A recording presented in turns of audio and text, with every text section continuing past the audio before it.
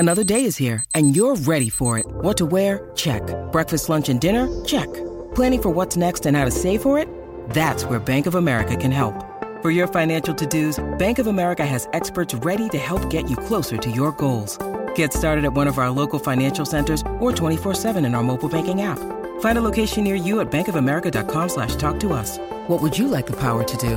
Mobile banking requires downloading the app and is only available for select devices. Message and data rates may apply. Bank of America N.A., member FDIC.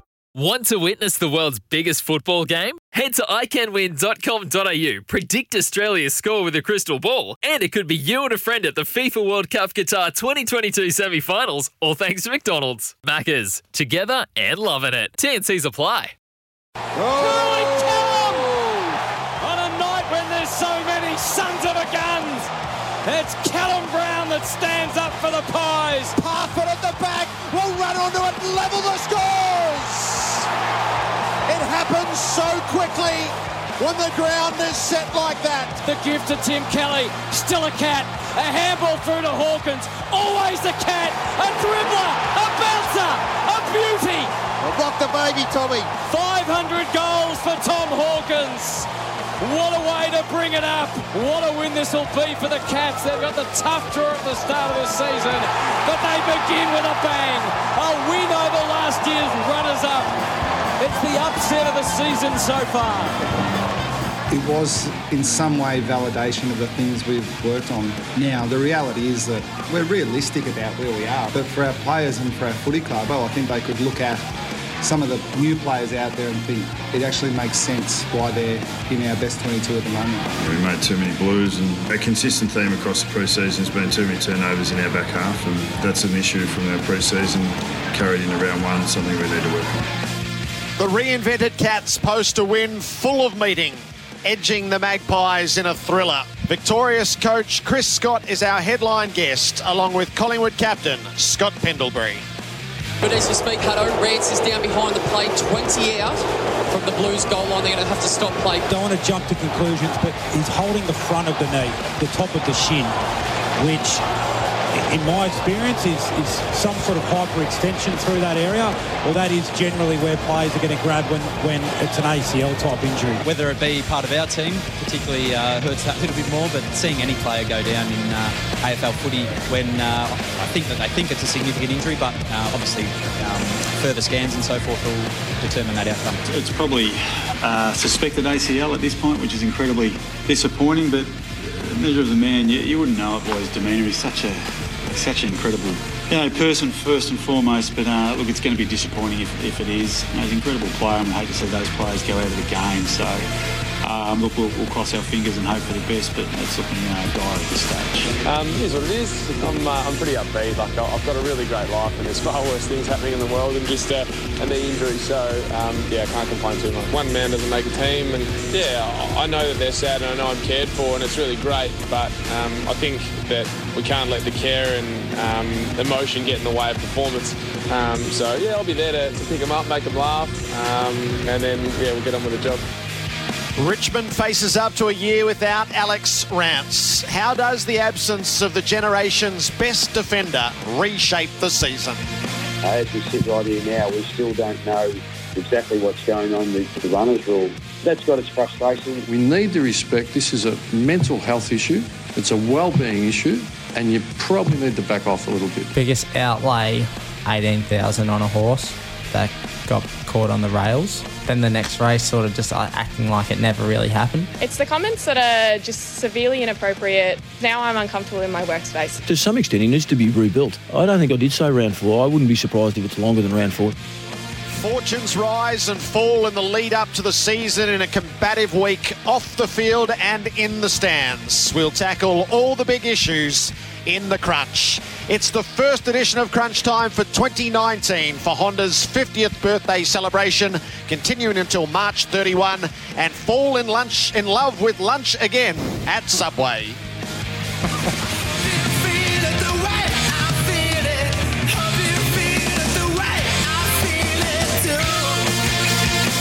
More than 163,000 fans have been through the MCG over these first 2 nights. They have offered so much drama and threads to pull at. And today, the next 8 teams go across 3 states, and doubtless there will be much to dissect by the end of the first Saturday of the season. The first edition of Crunch Time, Gerard Whateley with you. David King is with me. Kingy, good morning. Morning, G. Morning, boys. Great to be back. What a fantastic start to the year. I'm excited about what we've seen already, even though it maybe hasn't been as high scoring as we'd hoped, but the contests actually mean something again. It's not just locked in, a 30, 40 metre space on the ground. It's out and moving, and it's everything the AFL wanted. Bob Murphy, welcome. Hello, Gerard. Hello, David. Robert. Nice to be here. First of the year. Excited. Yeah, much the same as Kingy. Really excited to see some great footy, some tight finish last night. Can't wait to see what we get for the rest of the round. And Kane Corns fresh from the streets of New York in the half marathon. Kane, welcome back to Crunch Time. Thank you, Gerard, and good morning to you all. Look, I agree with what both Bob and Kingy said, and already it's hard not to cast your eye to round 2. We got so much footy ahead of us in round 1, but I look to next Friday night and think, well, Collingwood and Richmond, Friday night, how big is that going to be? Kingy, I heard you speak during the week on AFL 360 about the stats when teams go 0-2. Now, we know Collingwood did it last year and went on to play in a grand final, but there's a lot riding on it for the Pies next week. Look, I think we're all confident that they'll be around the mark again, but next week's huge, and Geelong take on Melbourne, so just a massive, almost an 8-point game, I thought, last night, that win for Geelong. Most people had last night as the top of the list for ramifications, for meaning, for understanding.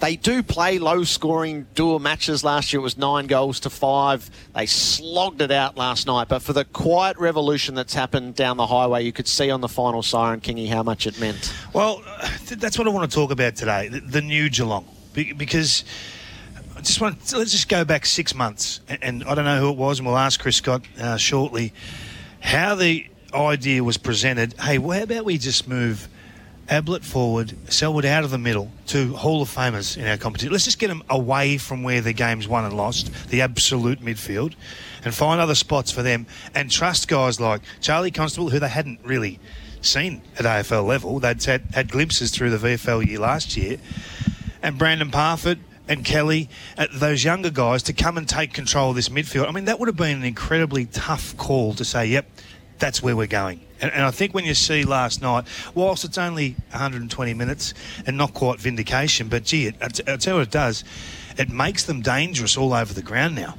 A lot of the conversation, wasn't it, around when they finished another middle of the table finish last year, and then the conversation was a little bit around, do Geelong get stuck in that middle part of the year, and do they just go with what they've got again? And they've publicly put it on that they've changed things up, like you've said, King, and they've brought some new players in, but really last night it was much about the building from within of what they'd already have. You don't get the full picture on TV where I was watching from last night, but Kingy, I'm interested in those thoughts and that sentiment you just said then, because at one point Grundy was doing anything. His touch last night at the centre bounce, I think Collingwood kicked 2 centre bounce goals in a row at one point in the second quarter. So how did they hold their nerve with that, not to put Ablett in there, not to put Selwood in there, and get the momentum back without the control of the runner being as prevalent as what it was last year? I think we've got to be careful not to get confused here. So Dangerfield is still doing the same amount of work at centre bounces and then getting forward. So his role hasn't changed. We're bracketing him often in this discussion. He's the same.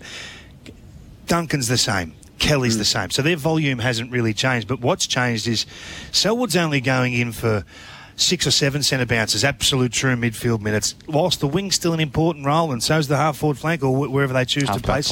Half-backs, yeah, of course. How did I forget that? Whilst those roles are important, they're not as significant with the rule changes. So he only went in for, I think, 6 centre bounces last night. Now, last year, that would have been closer to 20. Yep. So it's a big shift. Gary Ablett went in for 1 centre bounce last night.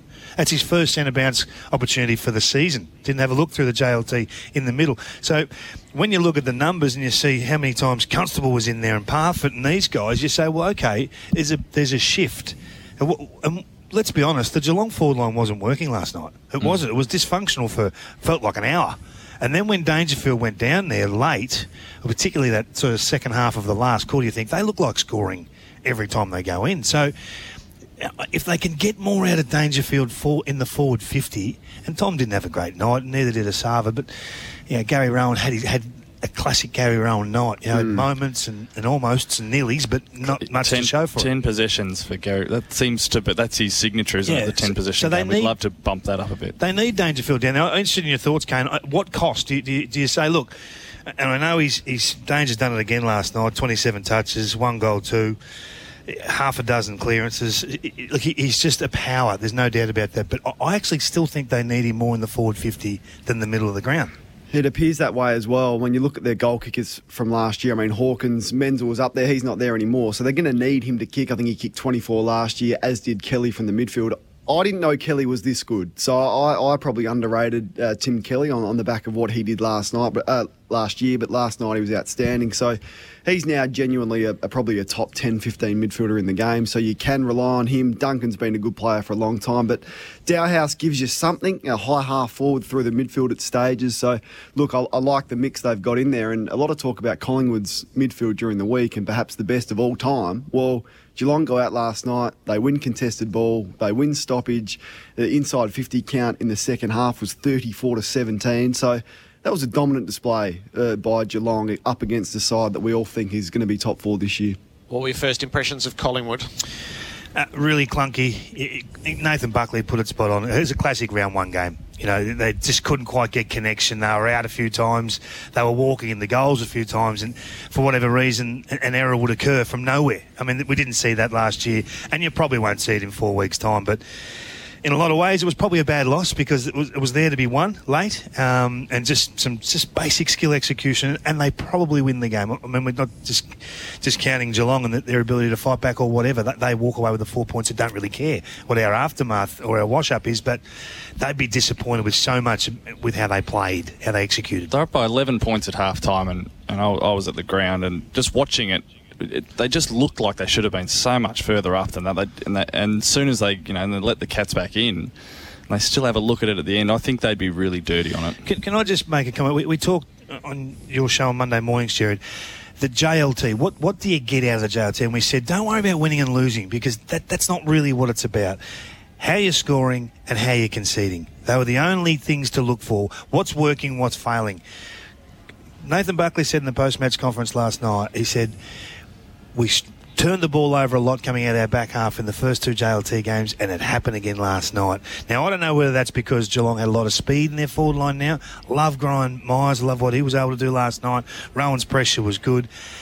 Gary Ablett's pressure was enormous. Now, we haven't seen that before. So sometimes you put value in things as a coaching group, and the whole group comes with you. And I think when you look at the turnovers in the forward half last night, Geelong just dominated them.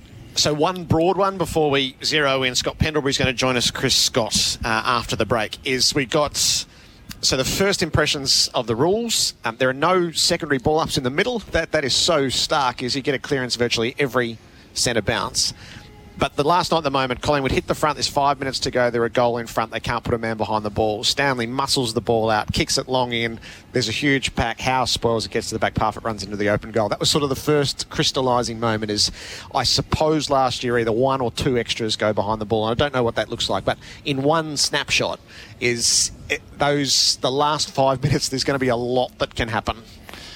I saw Nick Riewoldt highlight some of the tactics that Richmond used to slide an extra player behind the ball at stages. So I think sides are going to become more mechanical about the way they go about doing that. But all in all, 2 games, we've had 6 centre bounce goals scored out of 2 games, which is less than last year, probably on average, Kingy. So, it's early days, 2 games in, but it hasn't dramatically increased scoring from centre bounces. But it looks better. From my perspective, the game looks better and it looks cleaner. It's exactly the same as last year. The averages. I asked the question to you guys. Did you feel the excitement when it got close at the end? Did you start to think, okay, now it is interesting with the 6-6-6, and now we get to see? I got excited. I thought, okay, well now we don't. You can't be the ultra defensive straight away, so we get to open it up a bit. Collingwood got that next centre break, but they spent it wide out at right half forward instead of being able to get it inside the 50, and the possibilities sort of dry up as soon as it doesn't go direct in. Well, if you want to talk about Collingwood, I mean, they've scored last night 3 goals, 5 from forward 50 stoppages. Now, normally you probably get 2 scores a game out of that. Whether you convert them or not, good luck to you.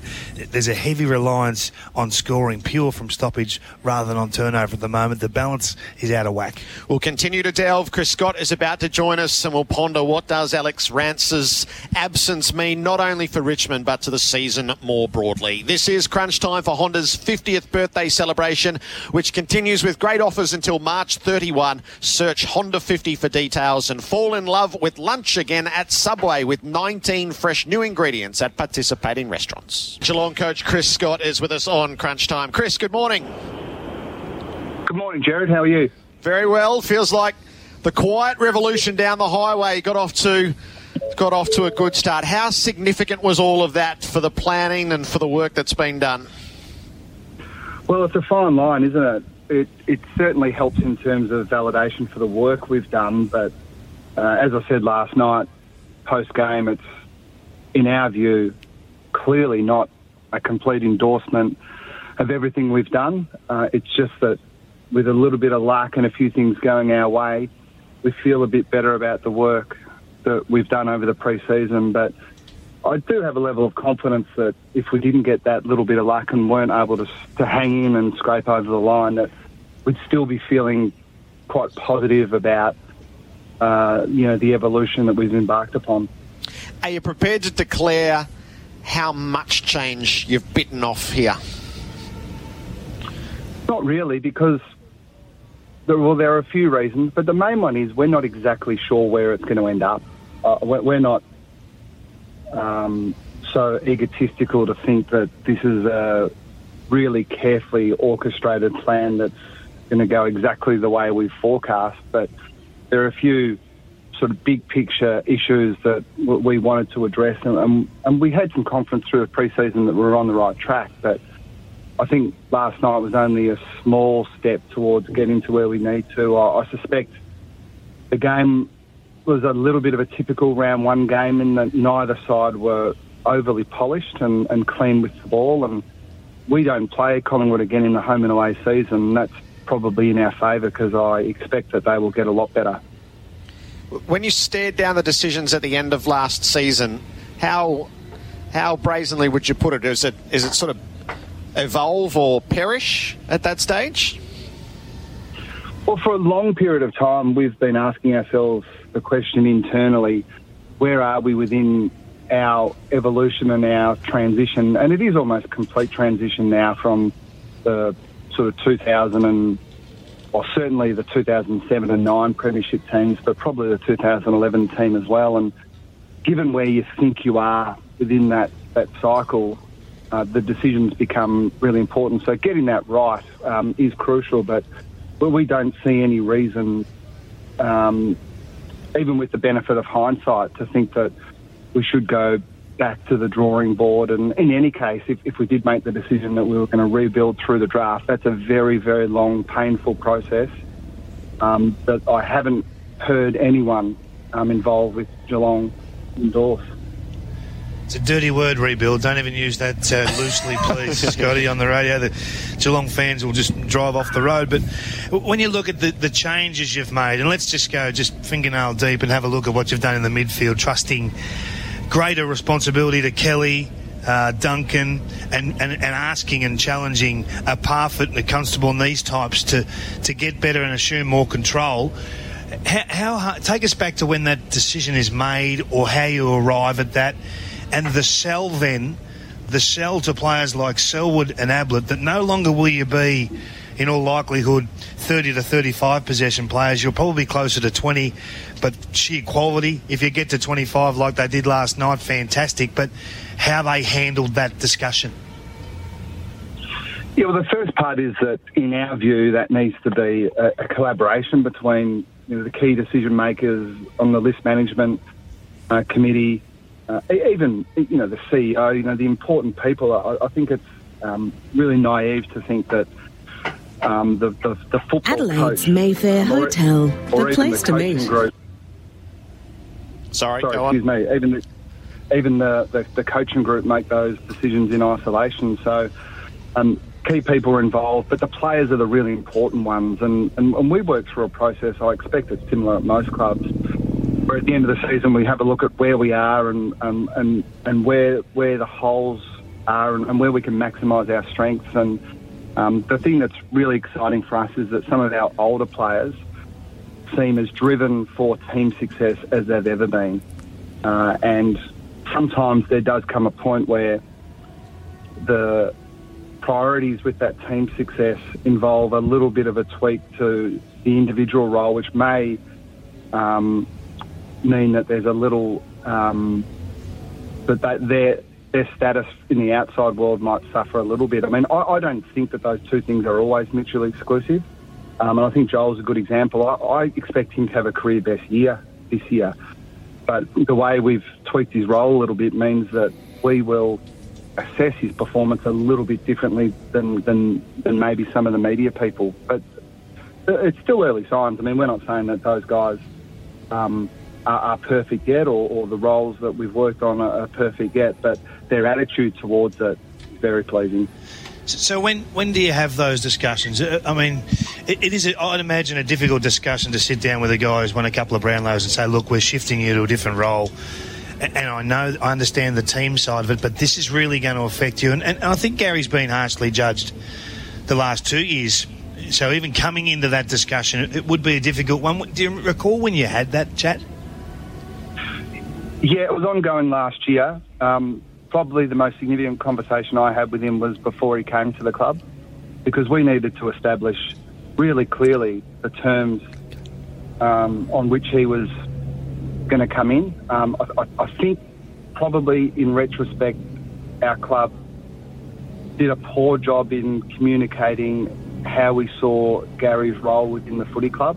From a list management PPP perspective, he is a fantastic acquisition for our club when you take all those things into account, but it's obviously a hard one to communicate because we're not in the business of giving up the details of our total player payments and where players sit within our pay grade, and even some of the misinformation around what we gave for him and who we may have overlooked to get Gary. I mean, I've heard so much misinformation, it's not funny, but it's just not worth correcting those things. But the risk is, in not correcting it, that there's an unrealistic expectation of what a 35-year-old with a bit of an injury history over the last few years is going to deliver. So I think we've done a little bit better job of that this year. And with all those things in mind, the conversations that I've had with him have been easy, and he's made it that way.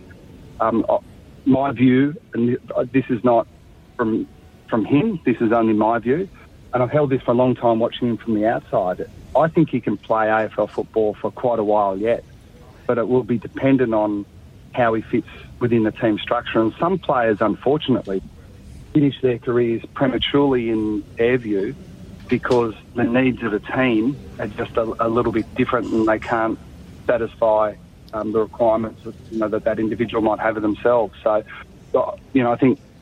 I think it would be wrong to frame it as a really difficult, tough decision. Gary's been very, very easy to deal with and embraced everything we've talked about. So, Chris, last night was his game ideally to the blueprint of what you would expect. You never have the perfect game, but he wasn't necessarily as deep as I thought he might play. He won some of his possessions up the ground, but all in all, that was the trademark Ablett we'll see this year, hopefully. It's hard to say. I think every game's going to be a little different. It's going to depend on matchups. We did throw him into the middle late in the game, and that's always an option that I think we'll have up our sleeves, till his last game, I suspect. But I think that's a reasonable assessment, that last night was probably more typical of what you'll see of him in the next 12 months or so. How will you handle the speculation that's going to go on all year about Tim Kelly? It was a really brave call by the club to keep him and hold him to his contract. I've already read reports in the Herald Sun that he's going to request a trade home again, regardless. How are you going to handle it? Well, not listen to reports in the Herald Sun for a start, because I understand where they're coming from, and it doesn't necessarily represent our view or Tim's view or his manager's view. I'd probably repeat the comments that Tim's made already publicly, that none of us can predict the future. He's really driven to win a premiership with Geelong, and our list management team will work really hard on getting a good result for the club. Now, I think the best result for the Geelong Footy Club is for Tim to have a great year, and he started it pretty well. He was the best player on the ground, in my view, last night. And I'm very, very optimistic that he'll be a Geelong player for a long time. And I think it's worthwhile saying here, and we're not going to talk about it all year, but anyone that thinks it's a foregone conclusion that Tim Kelly's going to leave Geelong is mistaken. Chris, Bob here. Congratulations on a win last night. We were talking about the significance of the 6-6-6, and can you take us into the coach's box, particularly for when the game tightened up late? Was it much of a factor? It was a huge factor. Unlike anything I've experienced as a coach in, certainly at Geelong as a head coach, I said post-game, Steve Hockey made some comments that the coaches are feeling a bit nude at the moment. I mean, we felt nude and impotent, which is a bad combination. It's a strong visual. It's a strong visual. Again, I'm worried about your choice of words this morning. This is good. This is fruity radio. This is what we want. I reckon we get back to using So it's almost as vulnerable as I can, a picture as I can conjure right at the moment. But late in the game, I mean, the equation's pretty simple, Bob. We got to a goal up, and there was probably not much time to go, and previously it would have been easy to shut down the game. And even after the centre bounce, there was an opportunity to put numbers back, but the risk with that is that you don't get quite organised, not being able to use the runner, and our view is we don't want to lose the game through disorganisation. So our go-to was to stick with the plan that we had 2 minutes prior, which it worked this time, but I suspect it won't work at other times, and that will mean sleepless nights for coaches. So you're on the right side of that when you're a goal down. So is the Parfitt goal, is that almost the archetypal moment for what we'll see this season, and the not being able to protect the lead and just how quickly it can happen? Yeah, well, I got home late last night and couldn't sleep, so I watched a replay of the broadcast vision, and I think it was James Brayshaw that said you can put that goal down to Steve Hocking, and it's not a bad call. Previously, with that amount of time left in the game, Collingwood a goal up, we certainly wouldn't have been able to generate even numbers in our forward half. So I think, yeah, that's a pretty good case study into the reason for the rule coming in. Can I just ask the follow-up question on Tim Kelly from how strong you've been there? So clearly he's settled within the team. How much of it relies on being able to get the family settled geographically in Geelong? Well, that's the only part, really. Again, I'll repeat what I've heard Tim say publicly, which is he loves Geelong, and if he could move the Geelong Footy Club to Perth so he could have more family support, he'd play the rest of his career out at Geelong. Now, it is unfortunate in professional sport right across the world that most players do need to move away from home to pursue their dreams. And it's a big impost on the families involved. And Tim has a slightly rare situation in that he's got 3 really young kids and had great family support in Perth that he doesn't have now. So I think anyone that has kids knows that it does get a little bit easier. That first year is really tough, especially when you've got twins and another young child as well. But I mean, I think I'm just really confident that Tim will get better and better in every respect, not just his on-field stuff, but his off-field stuff as well. And I should take the opportunity to say, it's not just about Tim the footballer. It's not often that bring in a player who has performed so well on the field after being overlooked for 5 drafts and become such an integral part of our footy club. Footy clubs, in my view, good footy clubs, don't give up players like that easily. I'll just give John Ralph a call this morning and correct that statement, Scotty. I'll get him and fix the Herald Sun during the week. But let's have a talk about the... Speculation their game, King. I understand that. I respect it. It's all part of what we do. Let's have a look at the innovation at the moment and the different sort of tactics that are coming in with the new rules. And I think that whenever there is a rule change, there's always a couple of coaches' boxes that get ahead of the game and try things that maybe they don't want to show in round one and might try and store and hold for different parts of the season. But in terms of percentages, with your innovation and different things you're trying, where would we be at? Have we seen 25% of what you're likely to do at centre bounces? Are we seeing where you'll be for the year? I mean, we see Richmond doing different things with players off the back of square and the wingman sliding into the defence straight away. Where would you be at? Almost ground zero, I think. And that's because so much depends on what the opposition do. And I think the modern game is very much a matter of saying, well, if we think the game's on our terms, then we'll leave things as they are. But we've got to be prepared to change things really quickly if it looks like the ground is set up to advantage the opposition. The centre bounce rules, I think, at least if I remove the coaching side of it, because coaches would like complete control, and I'm no different in that respect. But previously, you could almost have your cake and eat it too. So now I think what the new rules have effectively said to coaches is if you want something really badly, you're going to have to suffer a big penalty at the other end. So that risk reward has become much more real for us. So I think there will be minor things around the centre bounce. But again, we can't come up with anything that gives you a big advantage without leaving you really vulnerable somewhere else. Chris, thanks for your time this morning. It's been really easy to pick the promo line, so well done. You're in good form early. Don't tell Sarah. Okay. See you guys. Good on you. Chris Scott, the Geelong coach. The award-winning Crunch Time for Honda's 50th birthday celebration continues with great offers until March 31. Fall in love with lunch again at Subway with 19 fresh new ingredients at participating restaurants. Martin forward to the wing. He breaks onto the right boot, pumps it in the Lynch direction. Revolt! Lynch! Revolt flew over the top. It was all decoy. Lynch stayed down and pulled it in. What a dynamic duo. What a cunning plan. What a way to get a partnership started. Tom Lynch made the choice to play big game footy at the MCG. And the first shot at goal of the fresh season is his. And Tom Lynch makes it a good one. The start for Tom Lynch at Richmond was a tick. The loss of Alex Rance might have ramifications right through the rest of the season. On the balance of things, Kane Corns, what does Rance's absence from season 2019 mean to A, Richmond, and B, the competition?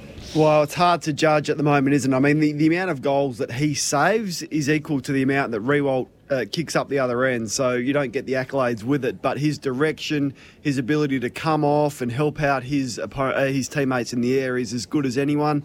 So, look, I think they can still win it without him. We saw what West Coast did last year without some significant players towards the back end of the year in Gaff and Nat Nui, and we've seen it before when Ablett left Geelong. You can win it without one of your better players. It doesn't help.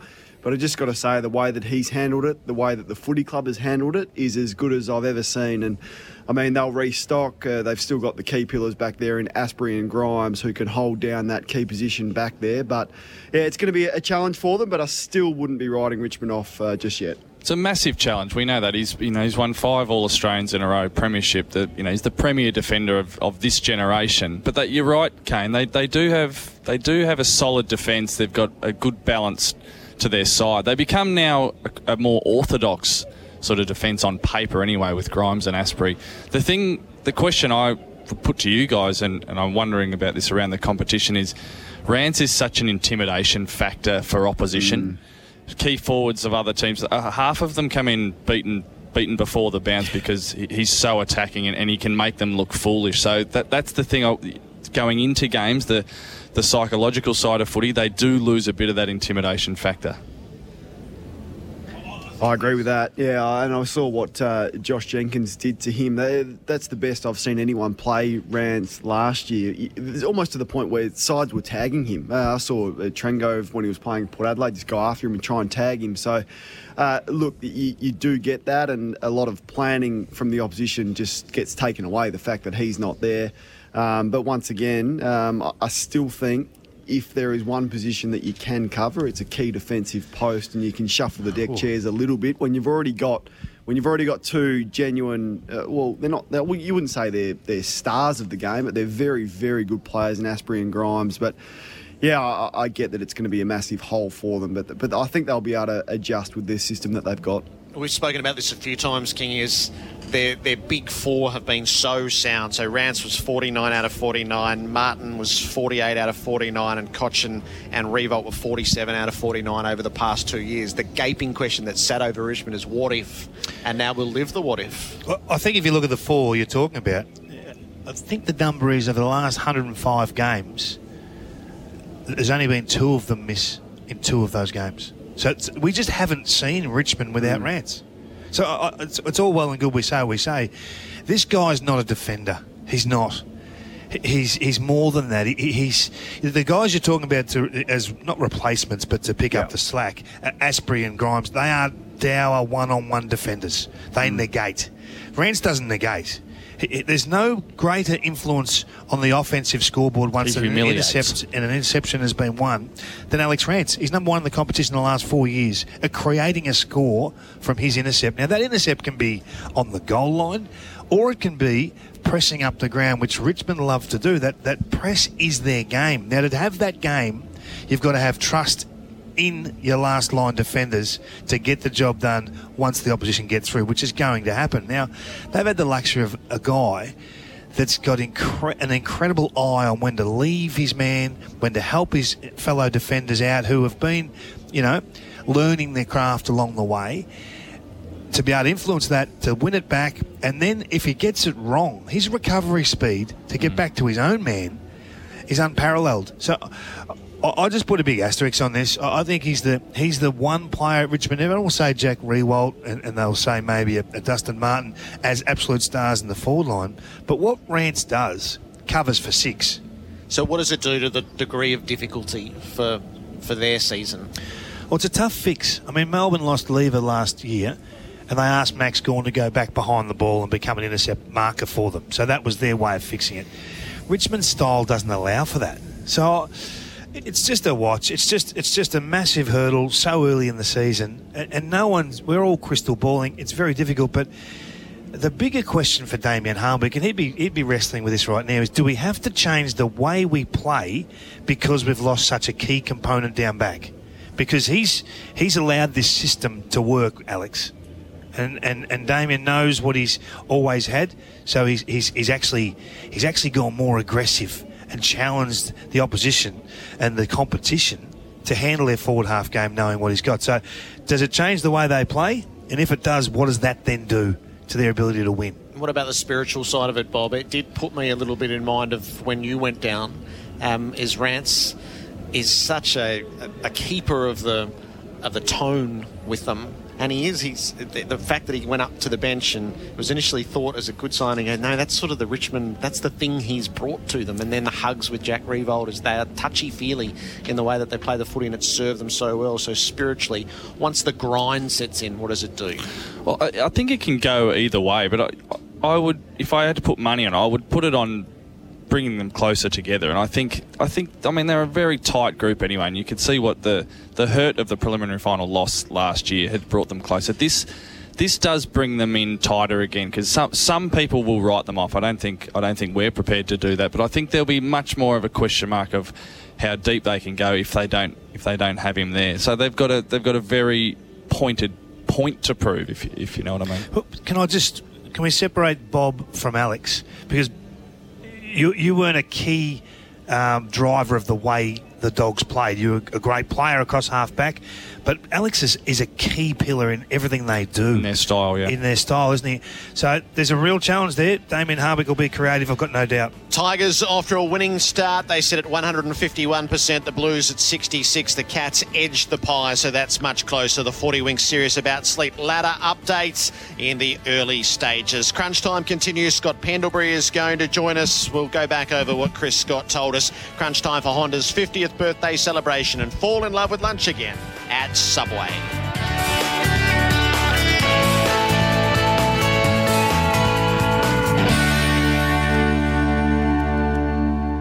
Award-winning Crunch Time for Honda's 50th birthday celebration continues with great offers until March 31. Fall in love with lunch again at Subway with 19 fresh new ingredients at participating restaurants. It's the first Saturday of the AFL season, so much to discuss from what's happened so far, and with 8 teams to play today, there will be much assessment made by the close of this Saturday. On Crunch Time, you're with Gerard Whateley, Kane Corns, Bob Murphy and David King. Assessing Alex Rance's absence from the remainder of the season, Chris Scott has set a hell of a tone early. He'll take some running down for the quote of the year. And Scott Pendlebury is about to join us, the Magpies skipper, after Collingwood got off to a losing start last night. Let's delve a little, shall we? What do the coaches really think about 666 and how it makes them feel in the box? Well, Chris Scott has offered this as an opening gambit. It was a huge factor. Unlike anything I've experienced as a coach in, certainly at Geelong as a head coach, I said post-game, Steve Hockey made some comments that the coaches are feeling a bit nude at the moment. I mean, we felt nude and impotent, which is a bad combination. It's a strong visual. So it's almost as vulnerable as I can, or a picture as I can conjure right at the moment. And Steve Hawkins in a car somewhere chuckling to himself. What did you think, Kane? Well, described it beautifully, because I was looking at him as, the Channel 7 cameras and Foxtel cameras love him because he's so emotional in the coach's box, and I was looking at him going, what is going through his mind? Now, that question from you, Bob, explains exactly what was going through his mind, but no, it was a great description, and one that we'll watch throughout the year on just how the coaches handle it. The language you use, though, you can't help but go there, Jared. I'm disappointed now. I'm thinking about different things. It's really off-putting, It's ruined my morning, to be honest. But he is right, isn't he? I mean, we talked about it last week, Jared. You feel like you can't miss a centre bounce now. You feel like you can't leave the game to put the kettle on or turn away, because there's a high likelihood this contest is going to be one that creates a score, and we hadn't had that for some time in our game where a moment or an event was so exciting. Be interesting we got Chris Scott to describe it so eloquently. I can't wait to speak to Scott Pendlebury and see from a player's perspective, particularly. It's so fortunate we've got a captain of Collingwood to talk us through what it's like out there when it tightens up at the end, and you are sort of, there's not as many options to stack the defence. And that's why I'm really still so confident about Collingwood, because I just think the players with power. So if you look through Collingwood's list, they've just got so many players with power that can burst away from that centre bounce. When you look at, eventually DeGoey will probably go in there, Treloar, we know that. Beams has got power. So they've just got that throughout the board. I just think that's going to be so important this year. And I look to today's game, you guys are at the G, and Max Gawn's combination and his chemistry with Clayton Oliver and his power, and Viney and Brayshaw is just going to be highlighting the fact of these superstar players that are going to have a bit more time and space through the midfield, and it's going to be great to watch. We're not going to see it. We're not going to see genuine innovation or point of difference for weeks. Because if the clubs are onto something they think's quite unique and powerful and that will create a score, they're not going to bring it out in round 1, 2 or 3. They're going to warehouse that. They train it out of hours so no one sees it. And then whether it's a crunch time game later in the season or a final or a moment of importance throughout the course of the year, that's when they'll come out. That's when the tricks will start. We're going to have to be good to find it and to spot it. But that's the challenge. They're not going to show us in round 1. So I think we're seeing 10% of what's available right now and what they know right now. So I remember back to Ken Hinckley's year with Port when they were on the charge to the preliminary final. The very last stoppage of that game, when they were within a kick, he had a tactic with all the runners off the half-back flank essentially lined up like the Stall gift. And I reckon he'd used it twice during the year. That was it, twice in games during the year. And at that moment, they decided, this is us, this is our play. And it went within a whisker of working. It was Hodge, wasn't who got himself onto the ball. I'm a bit with you. And we think Melbourne was probably the most creative group on that front. They have got a very innovative coach's box. A quick look at this, a quick look at that, and then put it away for when it can actually win you a game. And a dominant ruckman, isn't it, with Melbourne? So that's the added benefit there is they can back themselves more that they'll win the tap. And you're right, Jared. I was actually there at the time. We called it green. So everyone knew when it was green, that was the tactic. So the wingers would actually push right forward, almost to the edge of the 50-metre logos. That's where the wings would go to open up that. The half-backers would come through, try and push the ball forward at all costs. And the practice that went into that at training was hours. And you're right, it was used maybe 2-3 times throughout the year when you're a couple of goals down with 5 minutes to go. Everyone calls out green, and the players know what to do. So it's going to be fascinating to see, and it's where the coaches earn their money. Deserved a better name than green, I think. Yeah. Come on, Kane. I didn't come up with it. What happened to the flying V or something? No. A bit of pizzazz, mate. Not the mighty day. No, well, if you need to protect the lead, it was red. It's very simple. I mean, play school. No, it didn't last. Footballers aren't very smart, are they? Well, let's be honest. They're not academics. I think red is pretty self-explanatory. When you need to protect the lead, it's red. When you need to go for it, it's green. All out. The other traffic light system. I know why it didn't work. I'm starting to work it out. In my mind, that's carried such mystique. I know. That's it. I've ruined it. Green. You took us on a 5-minute wander there, Jared, and all it was green. The other take out of Chris Scott's interview, Kane, is you put it on him as how they're going to deal with the Tim Kelly speculation. Well, how about saying this right out of the gates? And I'm very, very optimistic that he'll be a Geelong player for a long time. I think it's worthwhile saying here, and we're not going to talk about it all year, but anyone that thinks it's a foregone conclusion that Tim Kelly's going to lead Geelong is mistaken. That's a good strategy, Kane. Oh, I love it. And if I'm a Geelong supporter, I love hearing that. We are not going to give up. It'd be interesting to see how it goes the longer the season goes on. I take my mind back to when Alistair Clarkson pretty much gave Brad Hill his blessing to go home to Fremantle. I think that was around about round 17, 18. Will Geelong do the same at that point in the year if it's all a foregone conclusion? But right now they are digging in because they need him. And he's nearly, with Dangerfield there, well, he's probably their most important midfielder alongside Dangerfield now. So he's digging in, he's not giving up, they'll do anything they can. Love to know what he's worth. I mean, it increases every week, and we speculate on wages, don't we? But he's every bit of a $700,000 to $800,000 player right now. Going quick on that. Oh, look, he's had a great night. Okay, and he had a fantastic first year last year. But it's on not the as open market, though, if Dan Hanbury's getting $800,000... I mean, Dan Hanbury's a separate bracket altogether. I mean, that's not the benchmark. We'll come back to that. He's not the standard bearer, I don't think. But I don't know if he's an $800,000 player right now. I mean, his kicking has to really improve. I mean, last night he probably put half a dozen kicks inside 50. I'd be surprised if any of them were marked. I mean, if you're talking about a marquee player on marquee money, you want more bang for your buck than 31 disposals and 4 score involvements. I mean, that needs to come up to 8 or 9, but maybe even 10 to 12. So it's all well and good talking about. We need more sample size, don't we? Absolutely. Yeah. I mean, it wasn't a game that just totally destroyed Collingwood.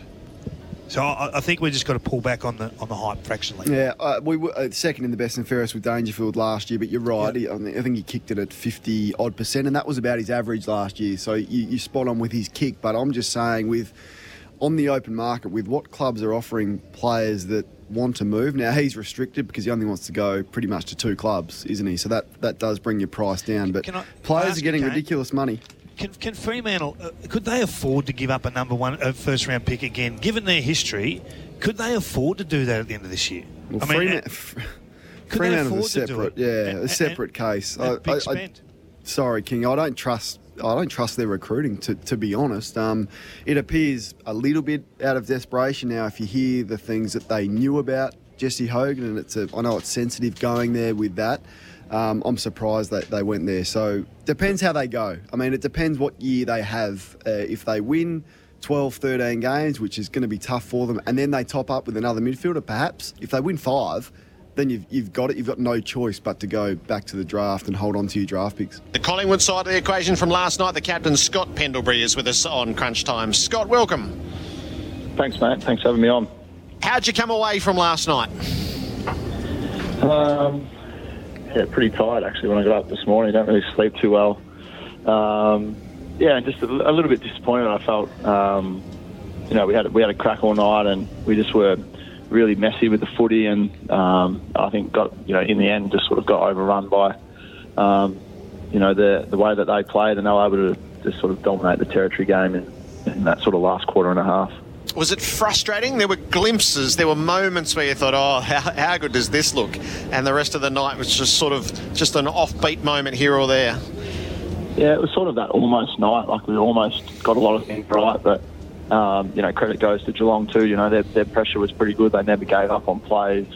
They forced us to sort of make the extra handball or another kick. So, I felt like in that second quarter, potentially could have put a nice little gap in the game if we had I think we missed a couple of snaps from the top of the goal square. I missed from like 25 out.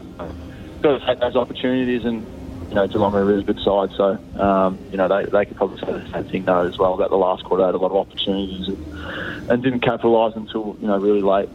Scott, Bob here. How deep was the frustration at halftime? Because watching it from the ground, it looked like you guys had so much of the play in your half. It looked like not quite dominant, but certainly in control, and the scoreboard didn't reflect that. Did it take the wind out of the boys' sails at all? Oh, I don't think so. Even I think in the last quarter, initially when they got up, and then we fought back to get a goal in front. So the boys were into the fight. There's no doubt about that. It's just you just know that it'd be nice to kick those goals, and nobody means to miss. So as I said, we're doing a lot of things right. It was just the finishing off in front of goal, which has usually been a strength of ours in the last sort of 12, 24 months. There's been so much conversation around the new 6-6-6, and we spoke to Chris Scott earlier about his experience as a coach when the game tightened up late. What was it like for yourself as a captain of your footy club and being in the midfield? Were you more aware of that when the game tightened up late? Yeah, it's a funny one because when we were down by I think a goal, I was all for the 6-6 and 6. Like, if you can get a breakout, you might get a quick goal, which is what we did. And then we managed to get another one to put us a goal in front. But then I didn't really like it because I would have liked a few people charging off the back of the square. So, as a player, certainly, as I said, when you're in front, you wish you could have all the support in the world behind. But I think as neutrals and spectators and the look of the game, I think it's exciting knowing that you can get a centre break and you can go into even numbers and let your forwards go to work. Can I ask you as captain, how much of an impost now without the use of the runners does the message or the setups or just the conversation from coach's box, it's not there at the moment, it's not as readily available, has fallen on your shoulders? And did you notice it at all last night, or have you noticed it through the JLT? I think more than anything, it probably falls the forward line group, the midfield group, the back line group, those divisions. It's so important that if you're a forward, you're going back out there to get the message out to the rest of the guys. So it's probably the guys that aren't used to doing it as much. The guys like myself, Steele, Howie, we've been doing this anyway, and then usually the runner goes out and just delivers sort of messages for people. So now everyone's got to be willing to go out there and give that feedback, structurally or tactically, what things we want to change. So, it's going to be a work in progress. I think every side's trying to play with it and try and find what's optimal.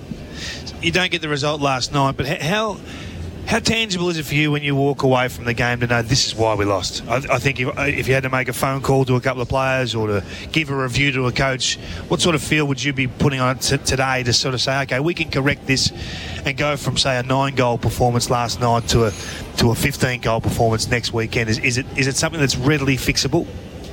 Yeah, I think Buck spoke about it last night.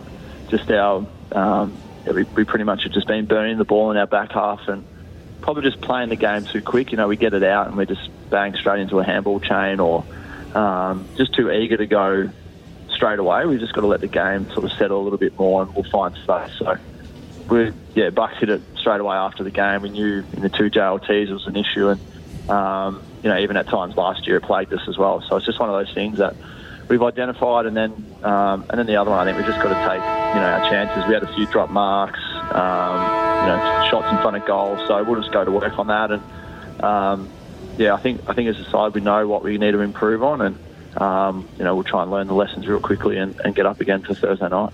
One of your strengths last year was your unpredictability in your forward half. Jamie Elliott, I thought, was one of the stories of the night. He gives you a different dynamic. Take us behind the work that he's done in the last 2 years to get himself to the point that he can come back in and have the impact he did last night. Yeah, it's I think when he kicked that first goal, everyone was just so happy for him. It was almost like a sigh of relief. Like, it was almost a little bit of a moment where, you know, I'm back finally.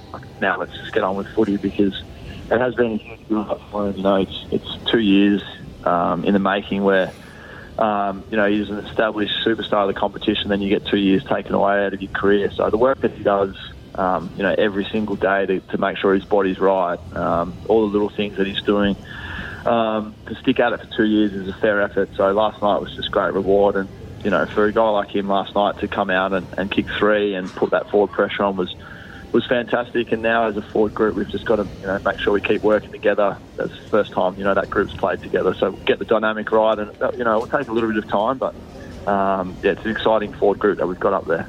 And the other one for me was Darcy Moore. He appears to have found his home, Pendles.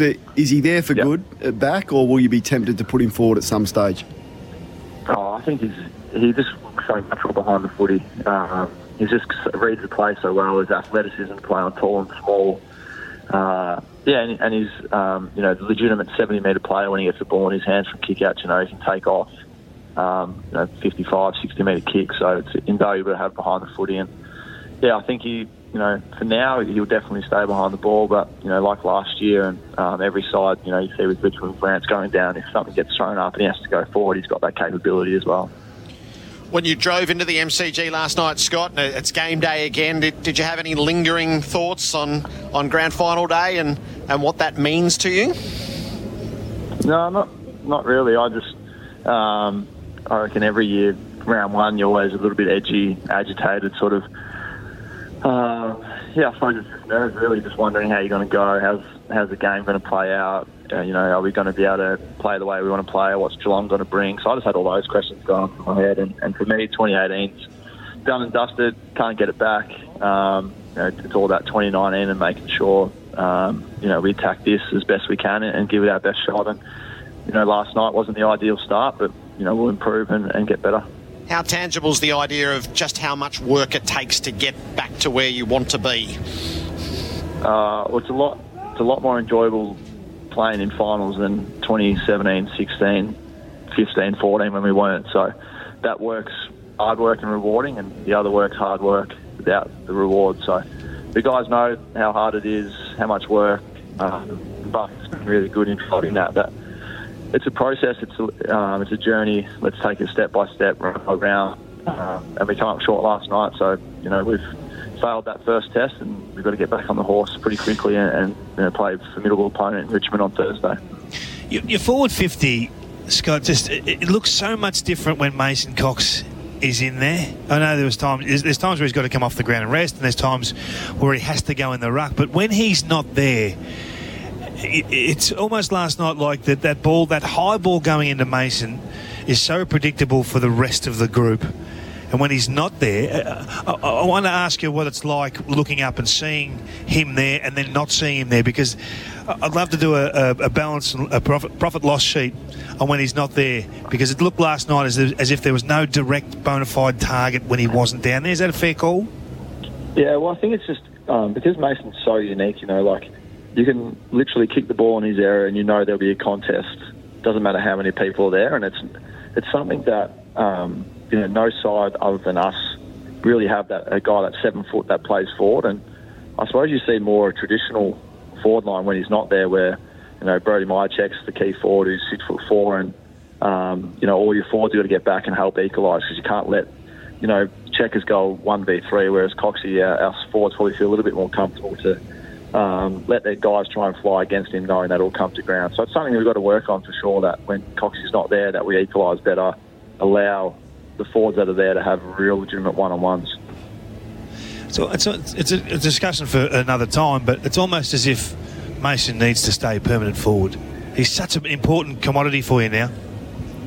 Yeah, he is. He's, as I said, like whenever you get the ball and you look up, he's so valuable. So, but then again, you can't just flog Brodie all night in the ruck. So he's got to have that break, and Coxie's a really good second ruck for us. So, as I said, I think it's more the forward group and working out how we want to play. And Geelong defended us really well last night at times too, forced us long when, we probably needed to find an extra kick to get to the open side or change the angle so we could open up some different leading lanes. What will you be ready for on Thursday night? I suspect Richmond would like to try to work out some of their angst from the preliminary final on you. Well, we've had some really good battles with them last year. So I think both sides sort of know what to expect. Watching them Thursday night and even watching our game this morning, is like both sides are still a little bit scrappy, not quite as polished as probably both sides would like to be yet, but we have a fierce battle around the footy when we play Richmond, and we've got to be up, roll our sleeves up, get to work, and see how we go. Scott, thanks for your time today, and good luck for the journey ahead. Thanks, boys. Appreciate it. Scott Pendlebury is the Collingwood captain with us on Crunch Time. For Honda's 50th birthday celebration continues with great offers until March 31. Fall in love with lunch again at Subway with 19 fresh new ingredients at participating restaurants. The first Saturday of the season is the stepping off point for 8 teams.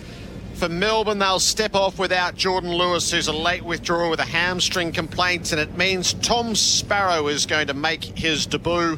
We know the swag of debutants fronting up for Port Adelaide. In the Crunch, we will assess the Demons and the Port and cast an eye towards what else is in store on this Saturday of footy. The Crunch, we deal with the issues of the week, and there's been no shortage. Gerard Whateley, David King, Bob Murphy with you. The Crunch is for Scooty, the best way to get around town. Got to get stuff out there at the start of the season sometimes. That was clearly Alan Richardson's motives yesterday with Dan Hannebery. Have a listen to how he set up the scenario around Hannebery and his absence from a decent chunk at the start of the year. He said, don't worry about round 4. It's going to be significantly further down the track than that. We have to rebuild him. How dicey is the recruitment of Dan Hannebery looking right now? Rebuild. When he said rebuild, you flagged this word earlier. Yeah, not a good word. It's been a popular part of today's program. That made me a bit nervous. I mean, when you're saying rebuild someone, that's not a 2-month process. And he's been on the sidelines for quite some time. I've been down there pre-season training. He was just jogging laps. He wasn't even really part of any meaningful training sessions. That's the kind of language you might hear of an injury-prone 20-year-old, not of a veteran recruit. That's alarming to rebuild him. I was shocked when I heard that. Yeah. So look, I think what you've got to keep in mind, Jared, is when you are in St Kilda's position, the players you can actually attract. You don't get the full go at 100% of the available talent that are out of contract or looking to change clubs or come home. You just don't, because what do you sell? You're not necessarily selling a premiership in the short term. You're selling basically come in and coach some of these young kids up. We're a poor performing team. The sell's poor, okay? So you've got to pay more, and you've probably got to give up more in terms of the trade to get the deal done to appease all parties. So I understand the field's narrow. So they probably have to bite off a player that maybe in the perfect world they wouldn't want. Okay, that wouldn't be seen as a popular selection. So you do have to take a punt. So in my eyes, I think it was a gamble that St Kilda probably had to take at some stage. And you call it Hannebery, call it a different type of player. But I didn't mind it. He'll have an effect on the club out of hours, and that he has to make sure that effect is a strong, positive one. That's his challenge right now. He can't do it on the field. It can't be a negative effect anywhere else. That's what I'm worried about. So what about 5 years at big money, taking into account what you said. So 5 years is probably the issue here is the 5 years. Is it's felt that Sydney thought 3 was the max, and the likelihood of getting him through 3 years in the physical condition of the player that they knew was low.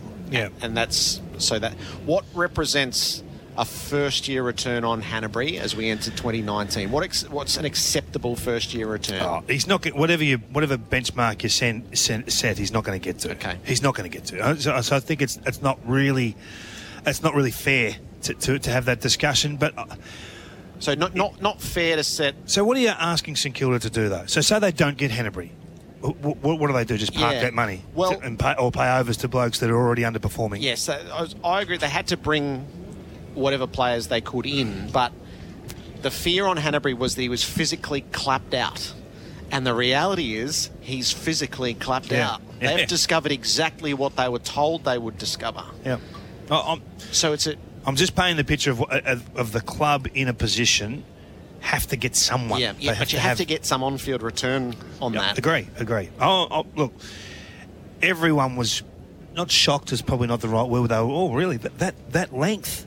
Yeah, 5 years. The money to me is not as significant as the tenure. But yeah, I understand both parties. Does it put an additional mood around St Kilda for tomorrow? Well, they've had to absorb almost the maximum. You go into a footy season knowing there's going to be ups and downs, and you're going to have to take a few bumps along the way. I think of Jaron Geary and think how much St Kilda's locker room has absorbed over the summer is about at the maximum you could kind of forecast for of injuries and losing Jack Stephen for a couple of weeks. They've, Jake Carlisle. There's a cluster of these moments already, and we haven't even bounced the ball. There's a real cloud of pessimism, and they've got the bogey first up. They've got the Gold Coast first up, which adds another element to it of the fallout from round one. Potential fallout and what it means for the rest of the year. Kane, do you he's not there. So do you guys subscribe to the fact that it's impossible to judge Alan Richardson now? In isolation in this year, yes. Yeah, particularly the next, say, call it 6 weeks. You take they've lost. How many of their best? Players. Might even be 5. At a stretch, it's not the St Kilda that he would have planned for. Nah. So it's pretty hard to judge them on what's going to happen in the early part. Building a game plan. Everyone talks about maximising your strengths, so you're tailoring game plans around your best players, and then when they're not there, you drop back to the lesser ranked players in those key roles. Look, we want to see St Kilda be competitive. I think they will be. I think that they'll be they may not win the games that people are asking them to win, the volume of games, but I'd be surprised if they didn't win 8-9 games. And is that enough? I think it is. So the bar's dropped in terms of what they need to achieve. It's not necessarily finals. It's not necessarily being in that group, pushing 6 to 12 on the ladder. It's maybe just get your 8 or 9 wins. The Jesse Hogan scenario out of Fremantle. Let's deal with the football side of it first. It's written in the West that the futures of Steve Rossich and Ross Lyon are now wedded to Hogan working out as the high-priced recruit that he is. Do you subscribe to that? I do. Yeah, I do, because you give up so much to get these guys, and it's a full club decision.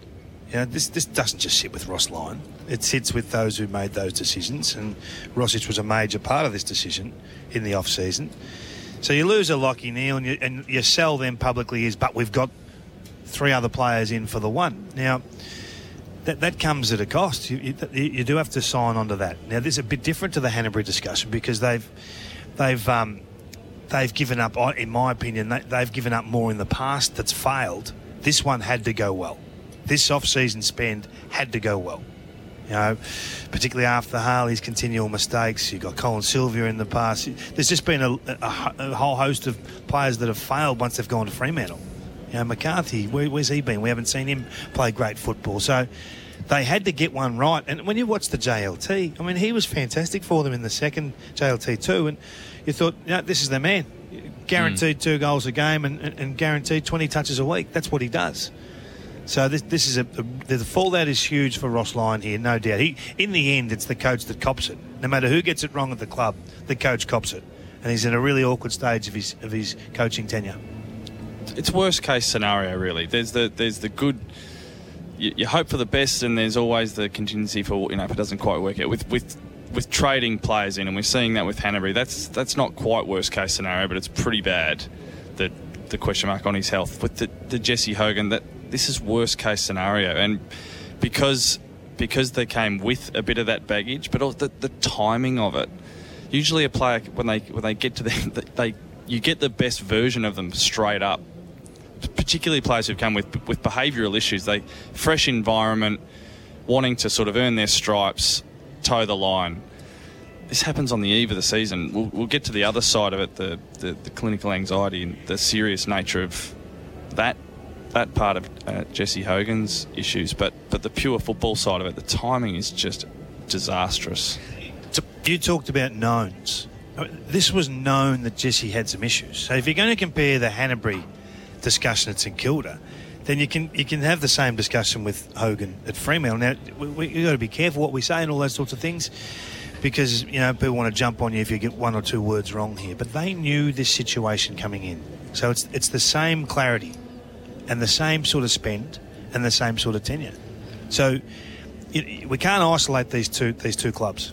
The mental illness side of this has been, I think, really challenging on a number of fronts in this scenario. So it's been marked by a distinct lack of sympathy. The sympathy, I know that Ross Lyon says the media, that the lack of sympathy has been from former players, which I think has been really interesting. David Schwartz went really hard. Carl Langdon went really hard. Malcolm Blight.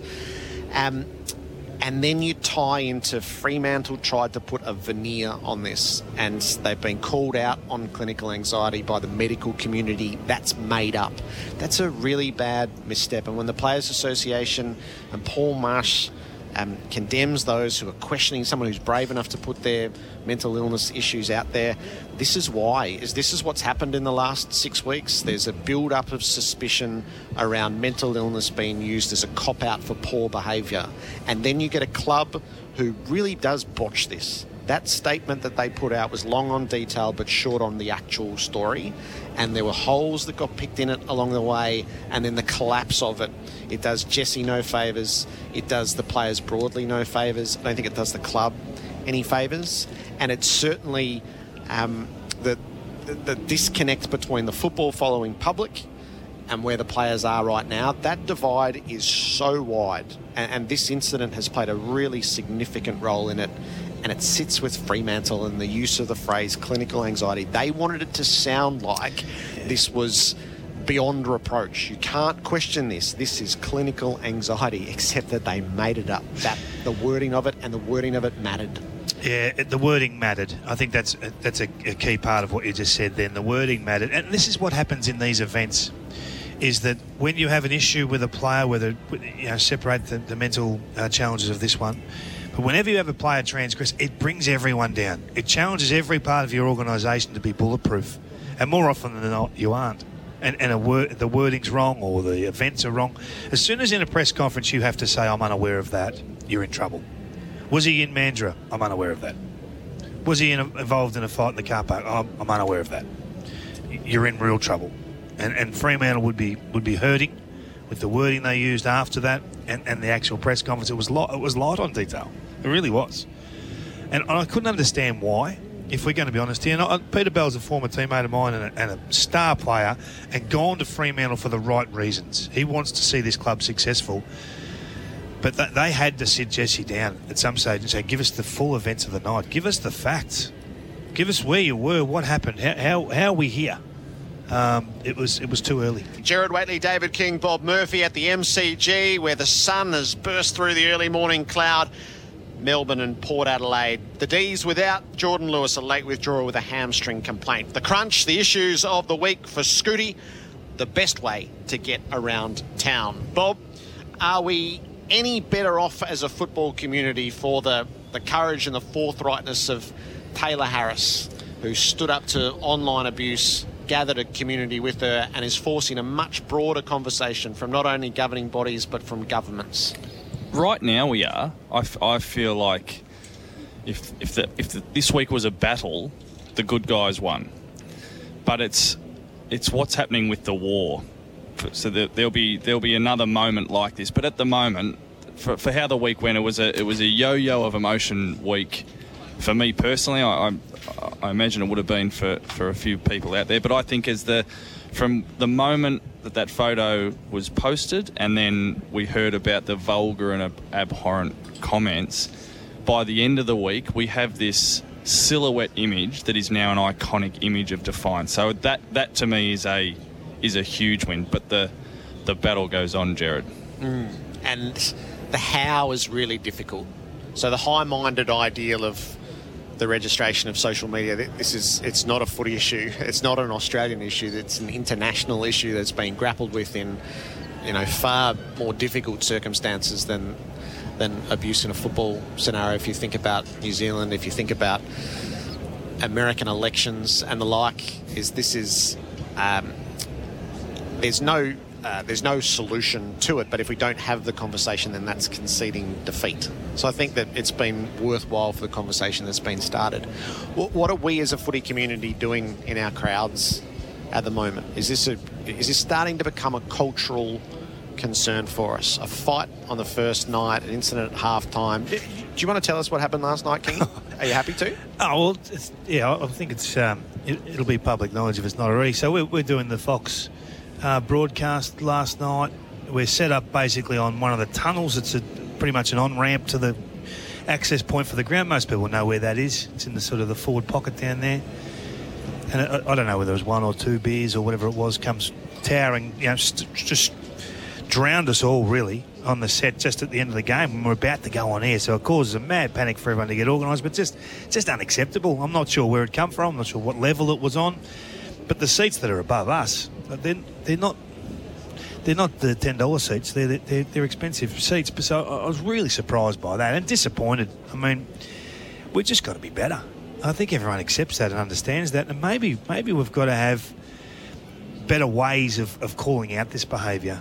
I think once you isolate the person and that person really feels the feedback of what they've started elsewhere, then you do get a change in behaviour. But until then, I mean, I don't know whether that person will ever be known to us. Yeah, so someone in an upper tier poured their beer down over the television setup. Went all over Nick Riewoldt and myself, and we've got Sarah Jones there and Jason Dunstall. I'm not sure how much they copped, but just not on. I had a conversation with someone who was in and around that broadcast, and there was another beer at a separate time where a little kid who had been an Oz kicker who was sitting with his dad, and they were sitting there, they themselves got drenched, and the person who was relaying this story said that little kid who'd had the night of his life, and then he has a beer poured all over him. It's like, that breaks your heart, that kind of thing. So what a horrible end to that night. What can we do about the violence? So the first thing that happens is we have to change our language. It's not enough to say there were 85,000 people at the footy last night and the majority of people did the right thing. So don't worry, these are isolated incidents. No, there's a really clear pattern of behaviour now, and it flies in the face of the way we've jealously guarded our sport.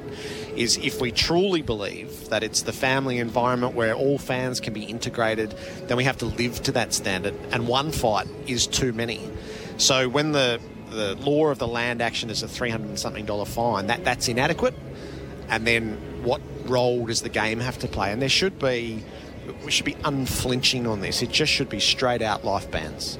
You get yourself into a fight where punches are thrown at the footy, that's it. Your days of going to the footy, you're not welcome ever again. Zero tolerance for that. Doesn't matter what the circumstances are. If you're throwing punches at the footy, done. Out, one go.